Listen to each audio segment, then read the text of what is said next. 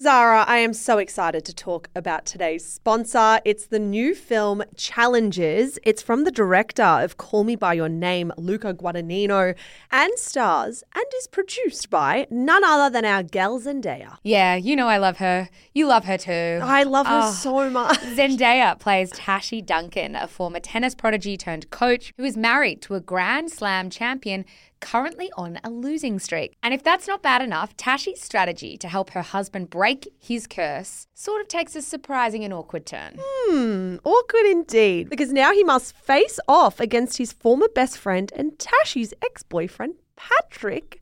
Zara, the tensions are running high. I know. Tashi's someone who makes no apologies for her game on and off the court. It's her game, her rules, but with her past and present colliding, Tashi must face reality and ask herself, what will it cost to win? Challenges is the sexy drama that everyone's talking about, and it's definitely not one you want to miss. It's about passion, friendship, and what happens when your past comes back to challenge you. You can grab a ticket from Tuesday the 26th, so grab your friends and get excited. I will be grabbing you, and we are definitely going to be going to watch it. Oh, please. Thank you so much to Challenges for making this episode of Shameless possible.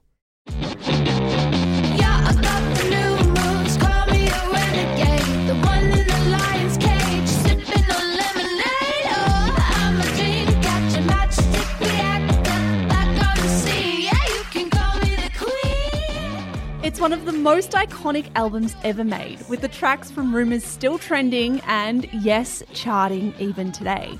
But the stories behind those songs of lust, drugs and betrayal might just be more memorable than the album itself. Welcome to Scandal from Shameless Podcast, the stories of the biggest celebrity controversies revisited. Hello, Michelle Andrews. Hello, Zara McDonald. How are we feeling? Feeling really good. I have to say, when it comes to this scandal in particular, when I think about why we wanted to cover it and what sort of piqued my interest, it's got to be Daisy Jones and the Six, the book by Taylor Jenkins Reid, right? Yeah, for sure. One of our all-time favourite stories, which is funny because it means that Taylor Jenkins Reid, the author of that novel, has now influenced 2 different scandal series. We used The 7 Husbands of Evelyn Hugo to talk about Elizabeth Taylor, and now we're using Daisy Jones and the Six to talk about Fleetwood Mac. I know. For those who haven't read the story of Daisy Jones and the Six, it basically does follow a band, a rock band back in the 70s, and sort of goes through the drama of them creating music together and what happened behind the scenes, and how what was happening behind the scenes was far more dramatic than anything that you could ever kind of, make up in your mind. And that feels very much how the story of Rumours was created by Fleetwood Mac. This album is so incredibly iconic. I mean, you don't even need to own the album to really know so many of the tracks on the album.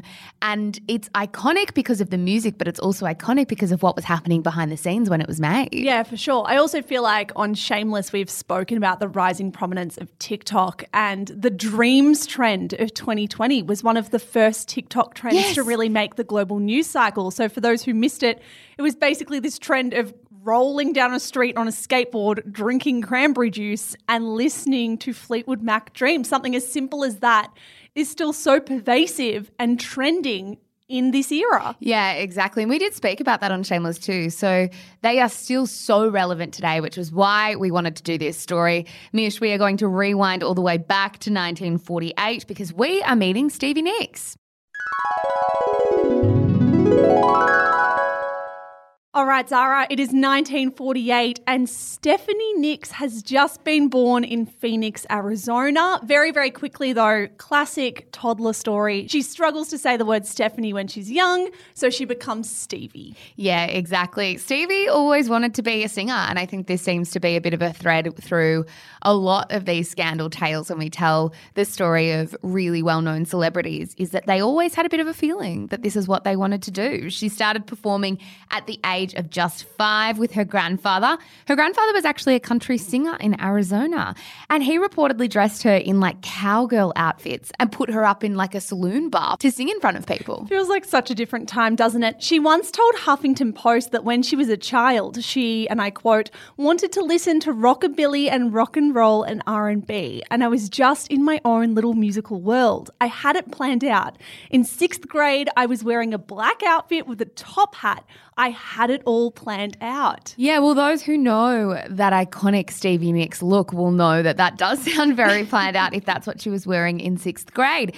Stevie's success, some might argue, comes down to the fact that early on she had incredibly switched on and supportive parents. Stevie told The Guardian that her mum Barbara fought to have her own career after she'd given birth. I mean, a quick reminder, like this is the 40s, and had told Stevie growing up, you will never stand in a room full of men and feel like you can't keep up with them, and you will never depend on a man to support you. She drummed that into me, and I am so glad she did. I'm in love with Stevie Nicks' mum already. Stevie told High Times in 1982, the only thing my dad has ever said to me was, because my dad was very successful and very ambitious, he said, if you are going to do this, you better be the very best. I don't want to see you being second. That was a pretty heavy thing to say to me. So on one hand, you've got this mother who's instilling resilience and strength and individuality.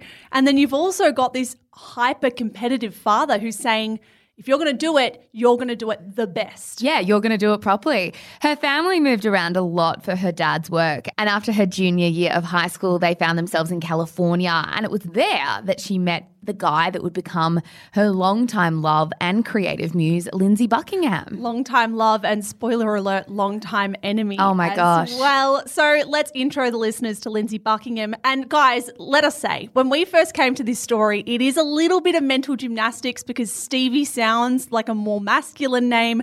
Lindsey sounds like a more feminine name. Lindsey is the male protagonist in this story. He was born in California in 1949 to an incredibly sporty family, actually. He even had a brother who went on to compete at the Olympics and become a silver medalist in swimming. Yeah, there you go. Lindsey was an okay swimmer, but his real passion actually obviously lied with music. His parents bought him a guitar and he picked it up naturally, and he never had any lessons, and to this day he actually can't read music. He's just one of those real natural talents who probably operates on feel more than anything else. Yeah, insane. Of their first meeting, Rolling Stone writes that Stevie walked into a youth group meeting, saw Lindsey sitting on the ground, and I quote, hairy, sitting cross-legged on the floor, strumming a guitar. Rolling Stone also added that when Stevie heard Lindsey playing, without a trace of embarrassment, Stevie sat by him and joined in. It was 1966 at the time, so Stevie was 18, Lindsey was 17.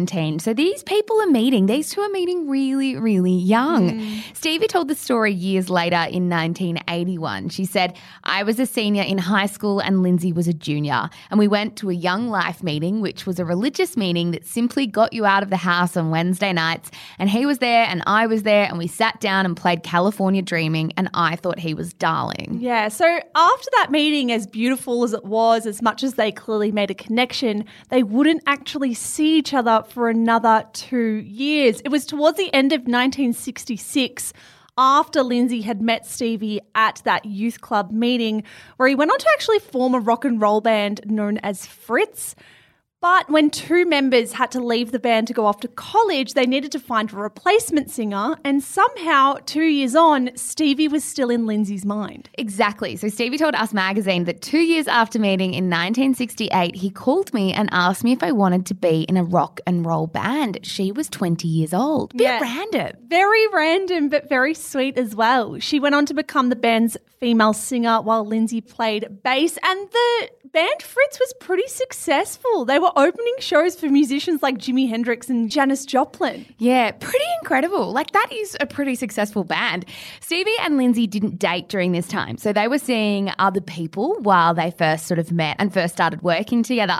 But Stevie later told Rolling Stone that, and I quote, there was always something between me and Lindsey, but nobody in that band really wanted me as their girlfriend because I was just too ambitious for them. Such an interesting quote. And again, one of the reasons I love Stevie Nicks so much, that despite her living in a very patriarchal society, she always made it very clear to everyone around her that she was going places and she didn't really care for social convention. Yeah, and she had ambition. So according to the biography, Stevie Nicks, Visions, Dreams and Rumours, Fritz was doing pretty well, right? And they had gained a new manager who was trying to secure a record deal for them.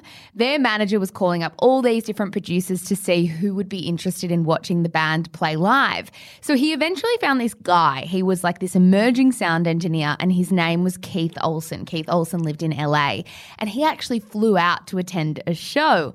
But after watching them play, Keith was only interested in Stevie and Lindsay, which is just like the most brutal thing ever. But a story I feel like we see come in like movies and TV shows. It's like, we only like two of you. Yeah. So in an interview, Keith once said, I saw the band that night and I thought there's something special here. Lindsay and Stevie, when they sang together, they had this colour. Those voices were meant to sing together.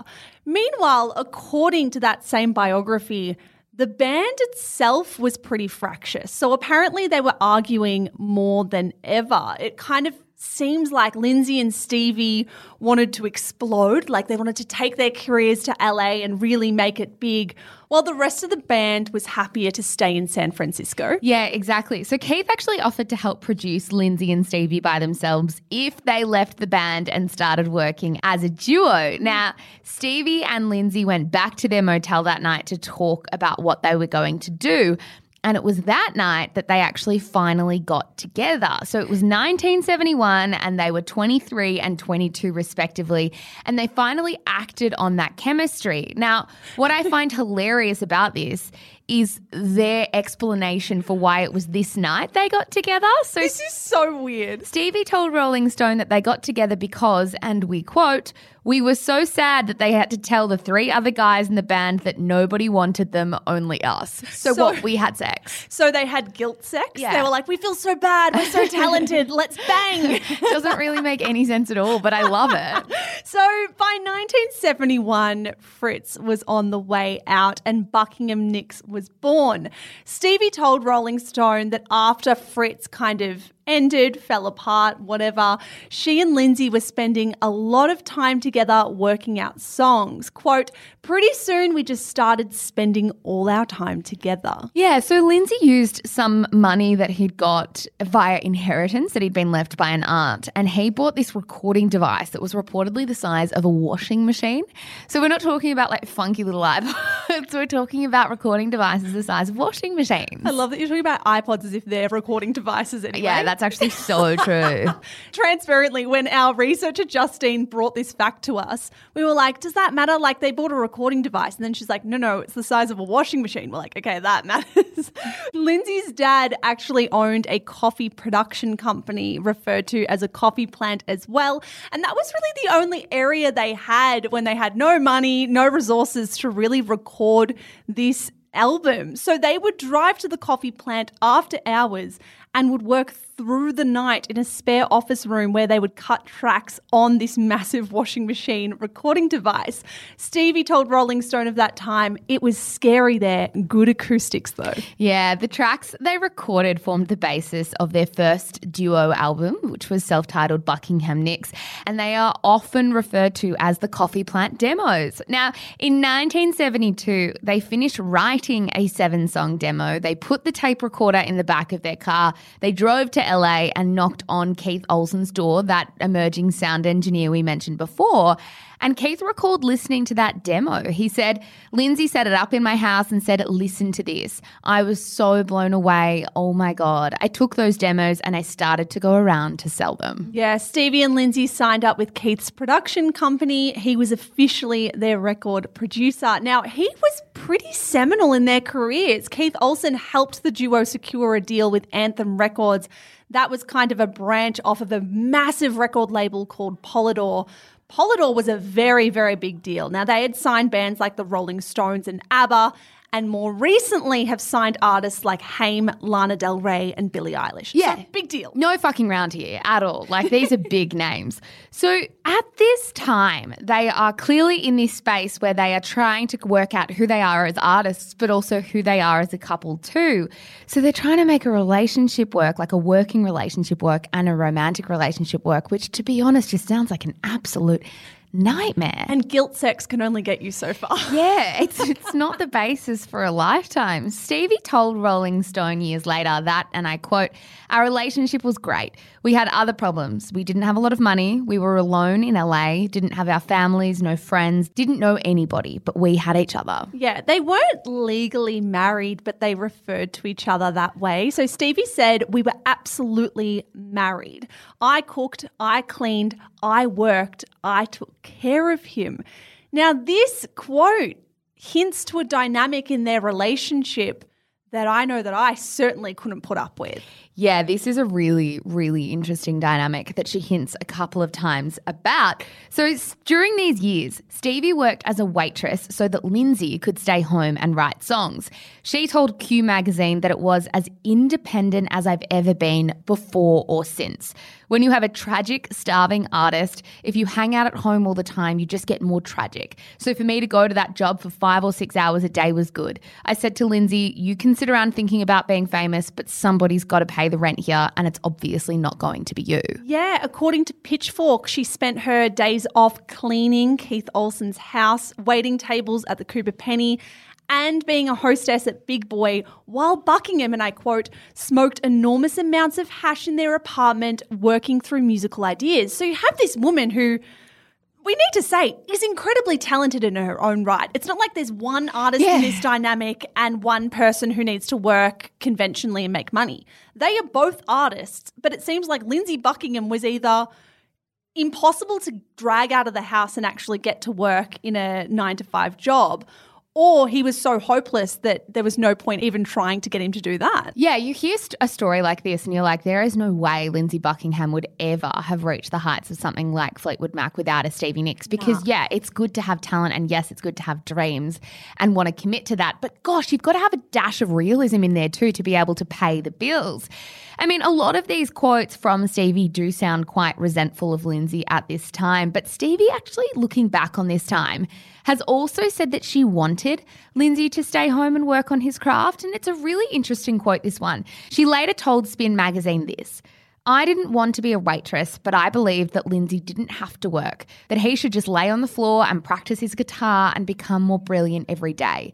And as I watched him become more brilliant every day, I felt very gratified. I was totally devoted to making it happen for him. I never worried about not being successful. I wanted to make it possible for him to be successful. And when you feel that way about somebody, it's very easy to take your own personality and quieten it down. I knew my career was going to work out fine. I knew I wasn't going to lose myself." Oh, there's so much to unpack here, because we have positioned Stevie before this quote anyway as someone who seems quite independent, quite feminist, particularly for her time. And yet I still find this quote relatively independent and relatively feminist, because she's sitting there being like, I'm not worried about me. Yeah. I'm going to be just fine. I have that much faith in my ability that I can go out and work. He's the one that needs the help. Yeah, that last bit of the quote, "I knew my career was going to work out fine. I knew I wasn't going to lose myself," speaks to a level of self-belief that probably Lindsay Buckingham didn't even have. It goes without saying Stevie Nicks' parents were quite concerned about this time in her life. I mean, they're watching her in this dynamic that is incredibly, incredibly unequal. She later told Playboy, "I was always sick and Lindsay and I had no money, and whenever my parents would see me, I'd be really down. My relationship with Lindsay was tumultuous." I mean, how's that for a sense of foreboding? I guess we know it's not always going to be easy for these two. But as we mentioned before, Stevie did have this incredible unbridled confidence in herself and in Lindsay's talent. She knew they were going to be big, and I love this about her. It actually kind of reminds me a little bit of those quotes we read in the J-Lo. It's like, I feel like maybe to be this big and to be this good at something, you actually have to have these kinds of thoughts and feelings. So she told Rolling Stone that even in those early days, I knew that we were going to be somebody. I think he had a little bit less belief in that fact that we would make it big. I always knew. Yeah, according to the biography Stevie Nicks, Vision, Dreams and Rumours, she also said of her earliest days in the music industry, and I quote, "I would walk like a rock star. There was something about my posture and the ballet I had taken, and I would be swathing through crowds of people thinking, do you know who I am? And I really believed it. It's like that thing, build it and they will come. I was thinking, I'm going to be a big star soon. I believed you could plant the seed in people's heads. She's right. Fake it till you make it. Like, I don't even think she's faking it here. I think she truly, truly believes that she's going to make it. But an audience will buy into a star who never lets doubt knock on their door. And Stevie Nicks was that. Yeah, exactly. If you haven't seen photos or pictures of Stevie Nicks, we will post a gallery on our Instagram, but she became very well known for her bell-bottom pants, her billowing shirts, cowboy boots, and her tousled dark blonde hair with the thick fringe. Her hair was the most iconic part of her, I think. When it comes to Lindsey Buckingham, on the other hand, he was much more of an enigma.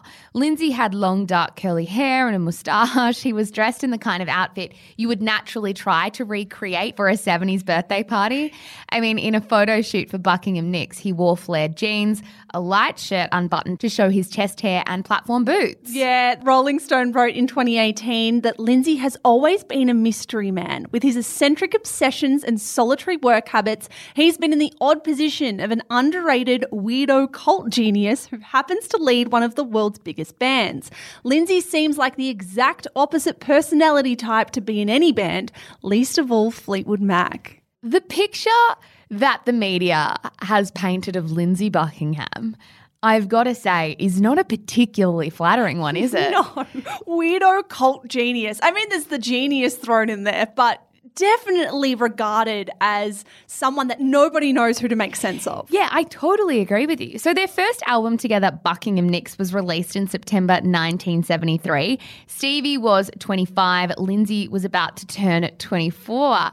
The album cover is a really interesting one, Mish. So it actually featured both a topless Stevie and Lindsey gazing at the camera's lens. Now, Stevie's breasts were kind of covered by Lindsey's shadow and his body. Yeah, they look young but also sexy at the same time. Stevie's mum, looking back on that artwork, told Arizona Republic, "It was a big shock, let me tell you. Stevie immediately showed it to me and I just told her, we're going to have to think about this before we show it to your dad." Stevie didn't want her dad to see it at all, but she was young then and it's something she was talked into. I think she's alluding, the mother there, Stevie was talked into taking her top off for this album. She was young, she didn't know how to stand her ground, and she probably wasn't super comfortable with the whole thing. Yeah, and you're trying to crack into an industry that's really hard to crack into. You've been signed by a major label. Like, you kind of at this point don't have a lot of power if you want to make it big. The album actually didn't really do well commercially, but according to Spotify, received high praise from critics and other musicians. Pitchfork, in reviewing the album retrospectively in 2019, gave it a pretty impressive 8.4, but said that at the time it was a complete failure. Promotion was light, the few reviews were mostly bad, and Polydor dropped the duo a few months after the album came out. The moment was over as quickly as it started. It's an interesting thing to look back at an album from two people as famous now as Stevie Nicks and Lindsey Buckingham, because everyone's like, oh, it wasn't recognised at the time, but it was actually quite good. And it's like, yeah, that might be true, but are we all kind of looking back with the knowledge that they are incredible artists? Retrospective reviews I'm not sure about such them. bullshit, because it's all the benefit of hindsight. Yeah. Who's going to tell them that they're wrong now? It's like, well, yeah, they went on to be genius. But if the reviews at the time were bad, I kind of think those are more valid than ones where we can look back and be like, it was genius. I can imagine, though, the only thing that does make sense if promotion was really light, that perhaps it wasn't pushed out in a way that it deserved to be. But I do just find, retrospective reviews a bit silly. Look, the pair weren't giving up. We know now for sure they were not about to give up. They had already actually written material for their next album, including a certain song called Rhiannon and another ballad called Landslide. If those sound familiar, it's probably because in December 1974, Mick Fleetwood, yes, the co-founder and leader of the band Fleetwood Mac, came to Lindsey with a proposition. But Zara, all that after the break. Alrighty, Mish. So by the time that Mick Fleetwood approached Lindsey Buckingham in 1974, The band Fleetwood Mac had already been running for 7 years and had a handful of members come and go. They were already very, very well established. Yeah, and transparently, there is a lot of drama that predates Lindsey Buckingham and Stevie Nicks joining Fleetwood Mac. We can't and we won't get through it all, so we're going to give you a very brief synopsis. Fleetwood Mac was formed in London in 1967. So as you said, 7 years by the point they reach out to the duo. The original bandmates included Peter Green, a guitarist, drummer Mick Fleetwood, guitarist Jeremy Spencer, and bassist John McVie. They had survived and weathered some storms. Hadn't they just? So they were incredibly successful, as we touched on before. I mean, at one point in the late 1960s, they were selling more records than the Beatles. So this band wasn't just semi-successful at this time, they were incredibly successful. But in the years before Stevie and Lindsey joined, they had a band member exit because of drug addiction. They had a guitarist pull out to join a religious cult. They had another guitarist by the name of Bob Weston get kicked out of the band because he was having an affair with Mick Fleetwood's wife, Jenny. Yeah. So by this point, they're thinking, look, we've had success, but we definitely need some stability. Let's get Lindsey into the band. Yeah, and stability wasn't exactly what they got. So by 1974, Fleetwood Mac was down to just 3 members. They had Mick Fleetwood, who we've mentioned before. They had John McVie, who was also one of the original founding members. And they actually now had John's wife, Christine. Christine McVie was a really talented singer, songwriter, and keyboardist herself. So the 3 of them were in this band together. And that was when Stevie and Lindsey came into the picture. So Mick had been out to LA where he met Keith Olsen. Welcome back, Keith. The random guy that keeps coming back into this story who, to be honest, we would have omitted ages ago if he didn't keep coming up. So Keith played Buckingham Nicks' song, Frozen Love, for Mick. And Mick was really, really impressed with Lindsey Buckingham's style and asked to meet him. Yeah, Mick called Lindsey Buckingham up to see if he would be interested in joining Fleetwood Mac. By this point, Lindsey Buckingham was 25, Stevie Nicks was 26. And I know that we've kind of shat on Lindsey a little bit. To his credit, he said to Mick Fleetwood, if you want me, you have to take Stevie with me. We are a package deal. Yeah, I do love this part of the story. So things had been looking a bit dire for Buckingham Nicks before the call came along. They had like a tenuous deal for a second record, but as we said, nothing was looking particularly strong. Lindsey was actually worried about joining Fleetwood Mac. He wasn't sure how he felt about toning down his big personality to fit in this large group dynamic. In an interview with Uncut, Stevie recalled telling Lindsey, "We can always quit. They're going to pay us $200 each a week so we can save some money and leave in 6 months with a little nest egg if it doesn't work." Yeah, and honestly, if it wasn't for Fleetwood Mac and that original phone call between Mick Fleetwood and Lindsey Buckingham, Buckingham Nicks would have ended. Stevie told Uncut of that time, "I was really tired of having no money and being a waitress. It's very possible that I would have gone back to school and Lindsey would have gone back to San Francisco." And so they joined the band. It was the most stable and successful version of Fleetwood Mac. It was Mick Fleetwood, Stevie Nicks, Lindsey Buckingham, and Christine and John McVie, who had been married at this stage for 6 years. But it wasn't all smooth sailing from the start, though. And this really does set the tone, doesn't it? They reportedly all met up at a Mexican restaurant for dinner in LA to see how they were all going to get along. Stevie and Christine reportedly hit it off immediately. Christine saying about Stevie that she was a very bright, very humorous, very direct, tough little thing. Oh, I want someone to describe me as a tough little thing. That's the best. Like a little nugget, like a little tough little thing. But it was John McVie's quotes, according to Rolling Stone, that are probably the most interesting. He said he found Lindsey Buckingham, who began by advising him to play simpler, brash. Yeah, they did make it work though, because within the next 3 weeks, the band was in the studio with Keith Olsen. Welcome back, Keith. And they were recording their next album. Stevie and Lindsey proved themselves to be made of like solid gold very early on. They put Rhiannon, Crystal and Landslide on the table along with Monday Morning and I'm So Afraid. Christine brought the singles Say You Love Me and Over My Head. Within 3 months, they'd finished the record, and by July 1975, they were releasing their 10th studio album under the Fleetwood Mac name, simply titled Fleetwood Mac. How interesting. This all happened pretty quickly. So quickly. The album was not an overnight success. The initial reception was actually fairly modest. So Fleetwood Mac worked hard and toured relentlessly over the next year to get the record in more people's ears. So Stevie told Uncut there were no limousines and Christine slept on top of the amps in the back of the truck. We just played everywhere and we sold that record. We kicked that album in the arse. It was only in September 1976, 15 months after the album's release, that it topped the US charts. I love that stat. Yeah, well, they just, as she said, kicked it in the arse. Like, they really wanted to make it work. They trusted their own product even if the reviews weren't initially glowing, and it paid off. That rise to meteoric success did coincide with some personal turmoil, though. Aged 27 and 26 respectively, Stevie and Lindsay began to unravel a little bit. Yeah, to be honest, cracks started forming everywhere. It was kind of like as these five came together and formed Fleetwood Mac as we knew it to be at this time, they all started to fall apart a little bit as they started to do quite well.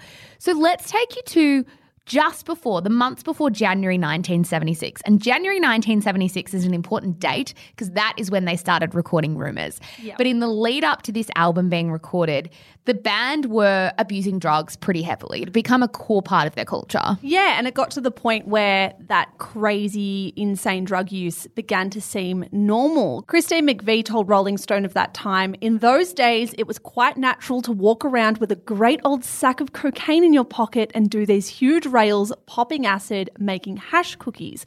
Stevie told Q Magazine that, and I quote, "We were all drug addicts, but there was one point where I was the worst drug addict. I was a girl, I was fragile, and I was doing a lot of coke." Yeah, as Q Magazine wrote in 2001, in Fleetwood Mac, Stevie became a rock icon, sex symbol, multimillionaire and drug addict. Her casual blonde beauty and classically Californian hippie Chuck couture made her the most desirable rock singer on earth.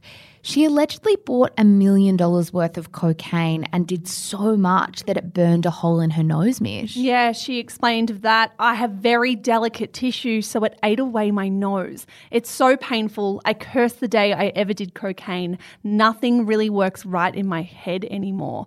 This drug addiction was so intense and serious and life-threatening. One friend, musician Tom Petty, told the same magazine, "I was very worried about Stevie, to the point that if the phone did ring and they said Stevie died, I wouldn't have been surprised." So intense. As we mentioned before, Lindsay and Stevie were also falling apart as a couple too. Now, they didn't tell their bandmates that just before joining, their relationship was kind of on the rocks. Yeah. Stevie told Uncut that Lindsay and I were in total chaos a year before we met Fleetwood Mac. I had already moved out of our apartment a couple of times and then had to move back in because I couldn't afford it. Our relationship was already in dire straits. But if we'd broken up within the first 6 months of Fleetwood Mac, there would have been no record and we would have been in big trouble. So when we joined the band, we made the decision to hang in there. Yeah. God, what a nightmare. An absolute recipe for disaster. Yeah. Like, not just relationships within the band and Lindsay and Stevie really struggling to get along. Throw in drugs and alcohol and touring and stress into the mix and fame, and I don't see a lot of stability in the future. Not at all. As Rolling Stone wrote, the steady drugging combined with the pressures of recording under the band's highly collaborative system tore at the already weak fabric of the couple's relationships. Rolling Stone's right. I think if you're going into a dynamic where you've got 5 people in this band, 4 of them make up 2 separate couples, and you're going in to record albums and tour and work together 24/7, you want those relationships to be as strong as possible. But both of those relationships were hanging on by a thread, but like the thinnest fucking thread. Like tooth floss. Yeah, exactly. And as well, like, I also think money. Like, we can talk about drugs and, of course, fame. But I think money can sometimes pull people apart when you're given all the freedom in the world. We know that with celebrities, sometimes that level of freedom means that people don't want to be stuck with one person anymore. So we also know that because they had had a lot of success with the Fleetwood Mac self-titled album, there was an expectation and there was a mountain of pressure on each one of their backs saying, you need to back this up. You need to achieve the same success, if not greater success, with your 11th album. Exactly. Only things weren't just bad in the band, they were verging on broken, to be honest. And over the next few weeks and months, while recording this album, Rumours, sexual affairs, drugs, and calamitous relationships would become the inspiration for one of the most iconic albums of all time. That album's name is, of course, Rumours. Why would they call it Rumours? Well, according to Mick Fleetwood, they said Stevie was sleeping with me, Christine had run off with Lindsay, Stevie was seeing John and me on alternate Wednesdays, Stevie was leaving. Stevie had left months ago, and this was why the album had been delayed. So rampant were the rumours that sometimes we heard them fifth hand and had to call each other to make sure we were still sane and in touch. Yeah, we are going to dive into all of those rumours and the album rumours all in the next episode of Scandal. Mish, I cannot wait for the next episode. I mean, I enjoyed this episode, but the next episode is nuts. Truly something else. Guys, thank you so much for listening to this. We certainly know that researching it along with our beloved fact checker and researcher, Justine Landers-Hanley, we learned so much. Like, of course, we love Fleetwood Mac's music, but hearing the story behind Fleetwood Mac is hopefully something that you found really entertaining. Yeah, we can't wait for next week. In the meantime, we are on Instagram at Shameless Podcast. As always, we will have a gallery up of very nostalgic photos for you to check out. And we will be back in your ears on Thursday for another wrap in the week that was in pop culture. Thanks so much, guys. Bye. Bye.